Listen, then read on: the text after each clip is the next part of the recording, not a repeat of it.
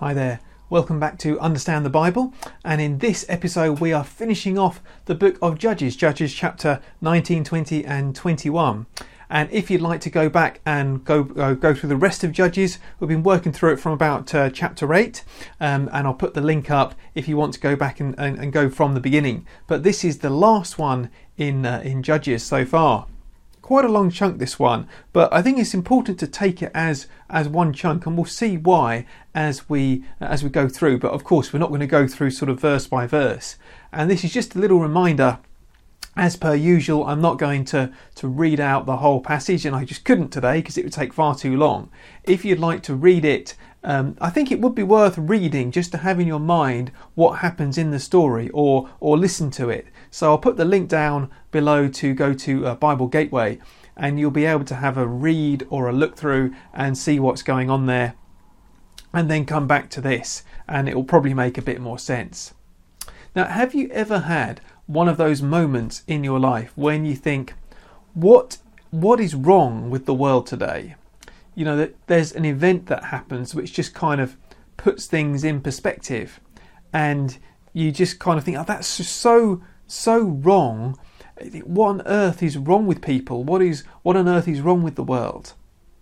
Well, this is a bit like what's happening with this episode of Judges.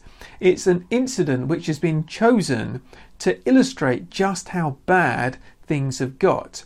That's its purpose. It's meant to show us the state of Israel at this point. And actually, it's not chronological. You know, we know that from chapter 20, verses 27 and 28. It talks about Phinehas being the high priest at that point. Well, Phinehas was actually, we know, a high priest early on in the time frame that Judges is looking at. So this is an episode which occurred sort of fairly early on in the history of Judges, but it's been cherry-picked to illustrate by the narrator, to illustrate how bad things are in the history of Israel at this point.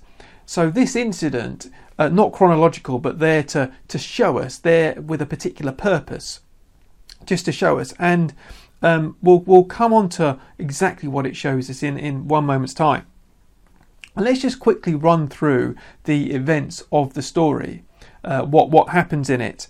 So a Levite who lived in a remote area in the hill country of Ephraim took a concubine, and she was unfaithful, so she left him and went back to her parents' home in Bethlehem.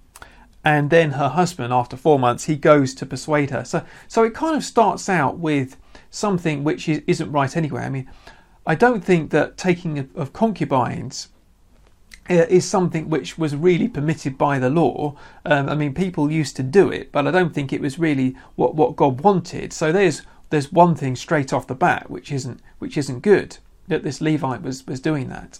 But then she's unfaithful to him, so he goes to find her, and he finds her, and he comes back, and this her father, the man's father-in-law, he is a very generous host. You know, he keeps urging the man to stay a bit longer, and to kind of enjoy more hospitality. He seems like to be a very kind and generous and hospitable man. I mean, this was a hospitable culture, but this man just kind of takes it to excess, and he is a really generous man. And I think this just serves to set up and highlight the contrast of what happens in the next section. So what happens is they leave eventually. And they say, well, let's stop at this city of the Jebusites, Jebus or however you're supposed to pronounce it, which became Jerusalem. And they say, well, let's stop here. And his master replied, this is verse 12, no, we won't go into any city whose people are not Israelites. We will go on to Gibeah, to an Israelite city. And you wonder, was the kind of the subtext there? Oh, you never know what might happen in a pagan city. You never know what might happen if we don't stick with the Israelite city. How little did they know what was about to happen. And so then they go to Ephraim, and a man takes them in, and he's not actually from Gibeah, but the man takes them in for the night, And it says in verse 22, while they were enjoying themselves, some of the wicked men of the city surrounded the house. Pounding on the door, they shouted to the old man who owned the house, bring out the man who came to your house so we can have sex with him. Now, those of you who have read the book of Genesis will immediately be thinking, I recognise this. This is like what happened in Sodom. You remember back in the time of Abraham and Lot and so on, that in the city of Sodom they went to stay, and men surrounded the house and were banging on the door saying, bring out the men who came so we can have sex with them. Almost to a word, it's the same kind of thing.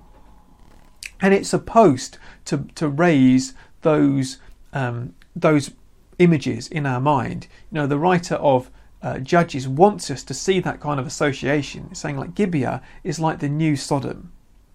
And this is happening within an Israelite city, by the way. That's the shocking thing. This is happening within an Israelite city. That's how shocking it is. So the man and the owner of the house, they say, don't do this vile thing. Here's the concubine, here's my daughter. And so basically they give this kind of mob the concubine instead, and they send her out to them, and they have their way with her until dawn. You think, what a terrible thing to do, the complete lack of moral courage to actually say, no, we won't give you anything. I'm not sure that I would like to have been in that situation, what I would do, but I like to think that I wouldn't have done that. That is a particularly cowardly thing to do, I think, to send out the concubine instead of themselves and facing it. Well, what happens is that they rape her, and she dies as a result of this overnight. And so the Levite, he takes the concubine and cuts her up, sends into 12 pieces, sends her to the 12 tribes of Israel, and says, look, such a terrible thing should happen in Israel. What are you going to do about it? And then this brings us on to chapter 20, where the Israelites, they gather together and they're mourning, saying, well, how terrible that something like this should happen. And they group together to punish. Well, they actually want to punish the people of the city of Gibeah. But the Benjaminites, who Gibeah was among that tribe, the Benjaminites refused to give up the people of Gibeah. And again, it's one of those moments where you want to say this demonstrates how bad things are, because this is the new Sodom, which became in the Old Testament, it's like the epitome of evil and wickedness. And Gibeah was like that. And the people of the Benjaminites, they would not give over this city to be punished. So Israel basically had to punish the Benjaminites, and they actually killed about 25,000 of them. I mean, you can read the story in how it all happened, but it almost wiped out the tribe of Benjamin, which kind of leads on to chapter 21, where the Benjaminites, they don't have any young men, they don't have any wives, so they have to resort to some very odd kind of tactics to give them wives, to give sort of young women and give them in marriage. It's a very odd story, a very odd episode. Now, why is this in the Bible? What is going on? All these stories about cutting people up and rape, and it's horrible, absolutely horrible. What is this doing in the Bible? Well, what this is doing in the Bible, I think, is explained by what we read at the beginning and at the end. Chapter 19, verse 1, in those days Israel had no king. And then right at the end of chapter 21, verse 25, in those days Israel had no king. Everyone did as they saw fit. I think that is the purpose of it. This is complete moral confusion and anarchy. This is what happens when you have human nature in the raw. This is what people are like when they completely turn away from God, and when human desire just goes mad. There's absolutely no sense of right and wrong. There is just justice which is administered kind of haphazardly. There is wrongdoing which is done, terrible wrongdoing, and administering justice is done with just almost as much wrong as the original wrong. So there's just absolutely no kind of sense of right or wrong, really. There's no no coherence to it all. It's just a mess. It's chaos. It's anarchy. This is what the writer of Judges is saying. This is what happens when we have no king, when we turn away from the true king, when we turn away from God. This is what happens. And I think we shouldn't be shocked by this, because this is what human nature is really like when we take the mask off. It's not so different from today's world. Consider some of the things that are happening around the world, and even within our country in the UK, as I'm recording this today. That, for example, there are over 200,000 abortions every year. That's about 800 every working day. And that is about 1/5 of all pregnancies. I think 1/5 of all pregnancies in the UK end with the baby dying, the baby being killed because it's not wanted. Think how terrible that is. I mean, that you'd have to go back to the ancient Romans to find that level of brutality, of kind of infant mortality intentionally. It's terrible. I think, we're thinking about Sodom. Now, I know that this isn't a video where I'm going to talk about homosexuality or any of those kind of related issues. You can see some of my other videos about that if you want to look, and I'll put the link up. But it's now promoted everywhere, and you can't get away from it. And it's actually become a crime to say that you disagree with same-sex marriage. I mean, you can be thrown out of political parties. You can be cast out, but the Twitter mob can get you for doing all of those kind of things. Even with children now, it's being taught, and the transgender issue as well. It's really kind of become something that the government and other organisations are trying to promote in teaching children and getting them at a young age in this new kind of sex and relationships education thing, which is coming in soon. And so on and so forth. We're in a terrible problem with gambling, with debt. I just heard the other week that Christians Against Poverty, CAP, it's a great organisation helping people to get debt free. But they are not taking any new clients at the moment because they're so overwhelmed. And that's because people just want more stuff. They're spending too much. They can't deal with money. They're getting into debt. And CAP can't handle it anymore for the time being. And this is the society that we live in. It's just a complete kind of moral confusion, and everyone is just doing whatever they think is right for themselves, not looking to the wider interest, not looking to society, not looking to love God and to love their neighbour. That's the society that we live in. This is just what the Bible predicts. This is what the Bible predicts about human nature. We often have a view of human nature that we're actually pretty good, and that we can manage it on our own, that we're basically okay. But the Bible won't let us think about human nature like that. This is what the Apostle Paul says in Romans. He assembles some quotes from the Old Testament to explain what human nature is like. And this is his list of quotes. There is no one righteous, not even one. There is no one who understands. There is no one who seeks God. All have turned away. They have together become worthless. There is no one who does good, not even one.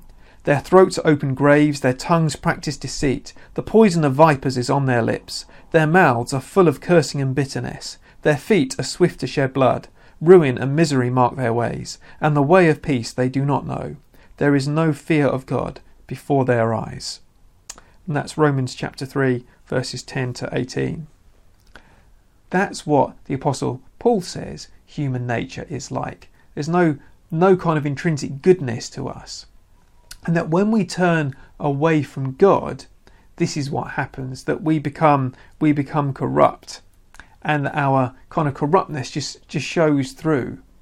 And it's interesting, isn't it, that a couple of these quotes that he says have talk about turning to God, seeking God, and fearing God. And that's the most important thing. That when we turn away from God, spiritual degeneration, if you like, leads to doing the wrong thing, leads to moral degeneration. So spiritual degeneration comes first, then moral degeneration comes afterwards. And I think we see that in our country, in the UK, and in a lot of Western countries. They've turned away from God, and that happened long ago.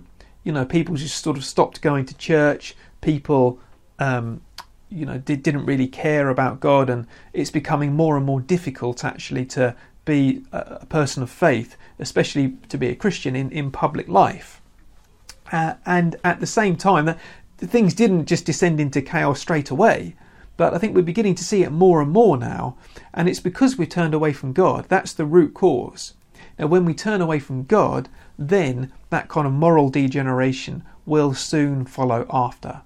And that is exactly what has happened, I think, here in the UK, and is happening more and more, and in a lot of Western countries as well. Turn away from God and face that kind of moral problem as well, moral anarchy and chaos. And so what Judges is doing really, although it may seem alien, actually Judges is holding up a mirror to our society, and it's saying, yes, it may seem like that was a long time ago and that was bad, but actually things are just as bad now. Scratch the surface of what's going on in our society, and really we're on the par with what was happening in Judges in many ways. So what can we conclude from this passage? What can we take from the end of Judges as we want to take this into the week? What can we learn from it?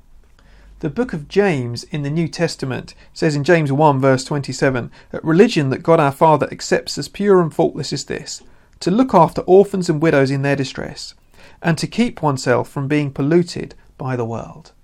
So James says that true religion involves doing good. We should be seeking to do good, but also to keep ourselves from being polluted by the world, knowing that the world is polluted, knowing that the world is corrupt. I said earlier about there being no good in us. We are made in the image of God. There is good in that respect, but we're all corrupted. That's the thing, that all of our human nature is kind of corrupted, so we can go off the rails. We can end up focusing on our own desires rather than what God wants us to do. And that's the way that the world is at the moment, and we need to be aware of that and to keep ourselves from being polluted by that kind of attitude, of that selfish attitude of focusing on our own desires rather than on what God wants us to do, rather than on loving Him and loving other people in the ways that God has given us to love. And a lot of people, and unfortunately I think a lot of Christians, even a lot of Christian leaders, don't understand that kind of pollution and want to be friends with the world. I was thinking about this actually, last week I think, or a few days ago, there was a letter to the Times, the London Times, which was saying, why is it that very few bishops, or no bishops actually at that point, had actually spoken out about the issue of abortion in the election, that the Lib Dems and Labour, I think, want to decriminalise abortion up until birth and so sort of de-restrict it in that way. Why is it that none of the bishops have spoken up about this and said, this is a very pressing moral issue, we must take some action? Now, why is it that the bishops didn't speak up about that? And I wonder really whether it's because they're not convinced that it's all that wrong. Maybe it's something to disagree with, but it's not that big of a deal, perhaps. I don't know. But certainly we are called to keep ourselves free from the corruption of the world, to seek what God wants rather than what the world wants. Let's finish by just looking at quickly at a passage from the New Testament, from the book of Ephesians. And this is a passage which talks about how we need to kind of move from the way that we used to live, the way that the world lives, and move to the way that God wants us to. And it talks about what that is. This is Ephesians chapter 4, and then verse 17 to 19.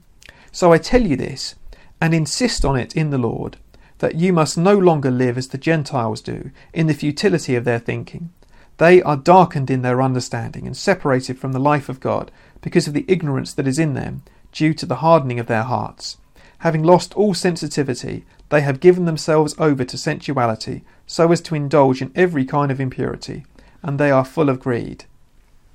So this is what Paul is saying the Gentile world, or not the Gentile, but the non-Christian world is like. They've given themselves over to sensuality. They don't know what's right or wrong. We mustn't follow them in that. And I think this is a lesson from Judges. This is a warning for us, because we are not beyond the judgment of the Benjaminites. The Benjaminites, they thought they were safe because they were in the people of Israel, but actually they came under the judgment of God. And we too must root out the evil from among us. We must, in our own lives, but also I think in terms of how we partner with others as well, we must be careful in that, not to condone evil, because we mustn't be partners with what is evil.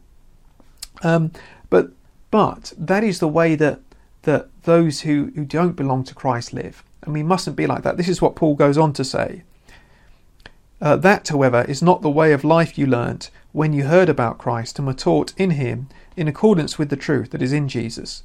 You were taught, with regard to your former way of life, to put off your old self, which is being corrupted by its deceitful desires, to be made new in the attitude of your minds, and to put on the new self, created to be like God in true righteousness and holiness.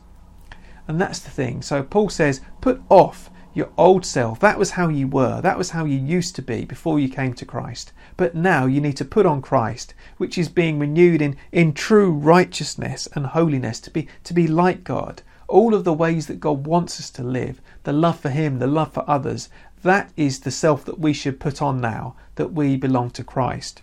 Now, Jesus is our only hope. And this, I think, is the real message of Judges. That sin is too strong. We've seen how powerful sin is. We've seen what it can do to people. We've seen how it can corrupt. But Jesus is the one who is more powerful, who is the one who can forgive us. He can forgive us whatever we've done, all of the times that we've sinned and we've not loved God, we've not loved others. Whatever we've done, Jesus can forgive us. But more than that, Jesus can transform us, and Jesus can change us from the inside out by the power of the Holy Spirit, be working inside of us and making us to be into the kind of people that God wants us to be more and more day by day, made to love him, made to love others. So that's the message really of Judges, that Jesus is the one. Sin is too strong, but Jesus is the one, our only hope, who can forgive us, who can transform us. I hope that you've enjoyed this episode, and I hope that you've enjoyed this series of Judges as we've gone through. Please do, just a reminder as always, please do hit the thumbs up button, the like button, and please do hit the subscribe button if you'd like to see more of these videos, or if you're on the podcast, you can follow the podcast on whatever platform you're listening to. Also, if you're on the podcast on Apple especially, could you please leave a review or a rating if you get around to it. It just helps new people to find this. That's one of the hardest things, just getting this into the hands of people who will appreciate it. So if you know any, then please do feel free to share it and to say, hey, you might like this. So thank you very much everyone for watching. I've really enjoyed doing Judges, and I hope that this has helped you to understand more about the Bible in quite a difficult book. Lots of difficult bits to understand, but lots of good stuff for us to think about. So until next time, hope to see you again for another one of these very soon. God bless.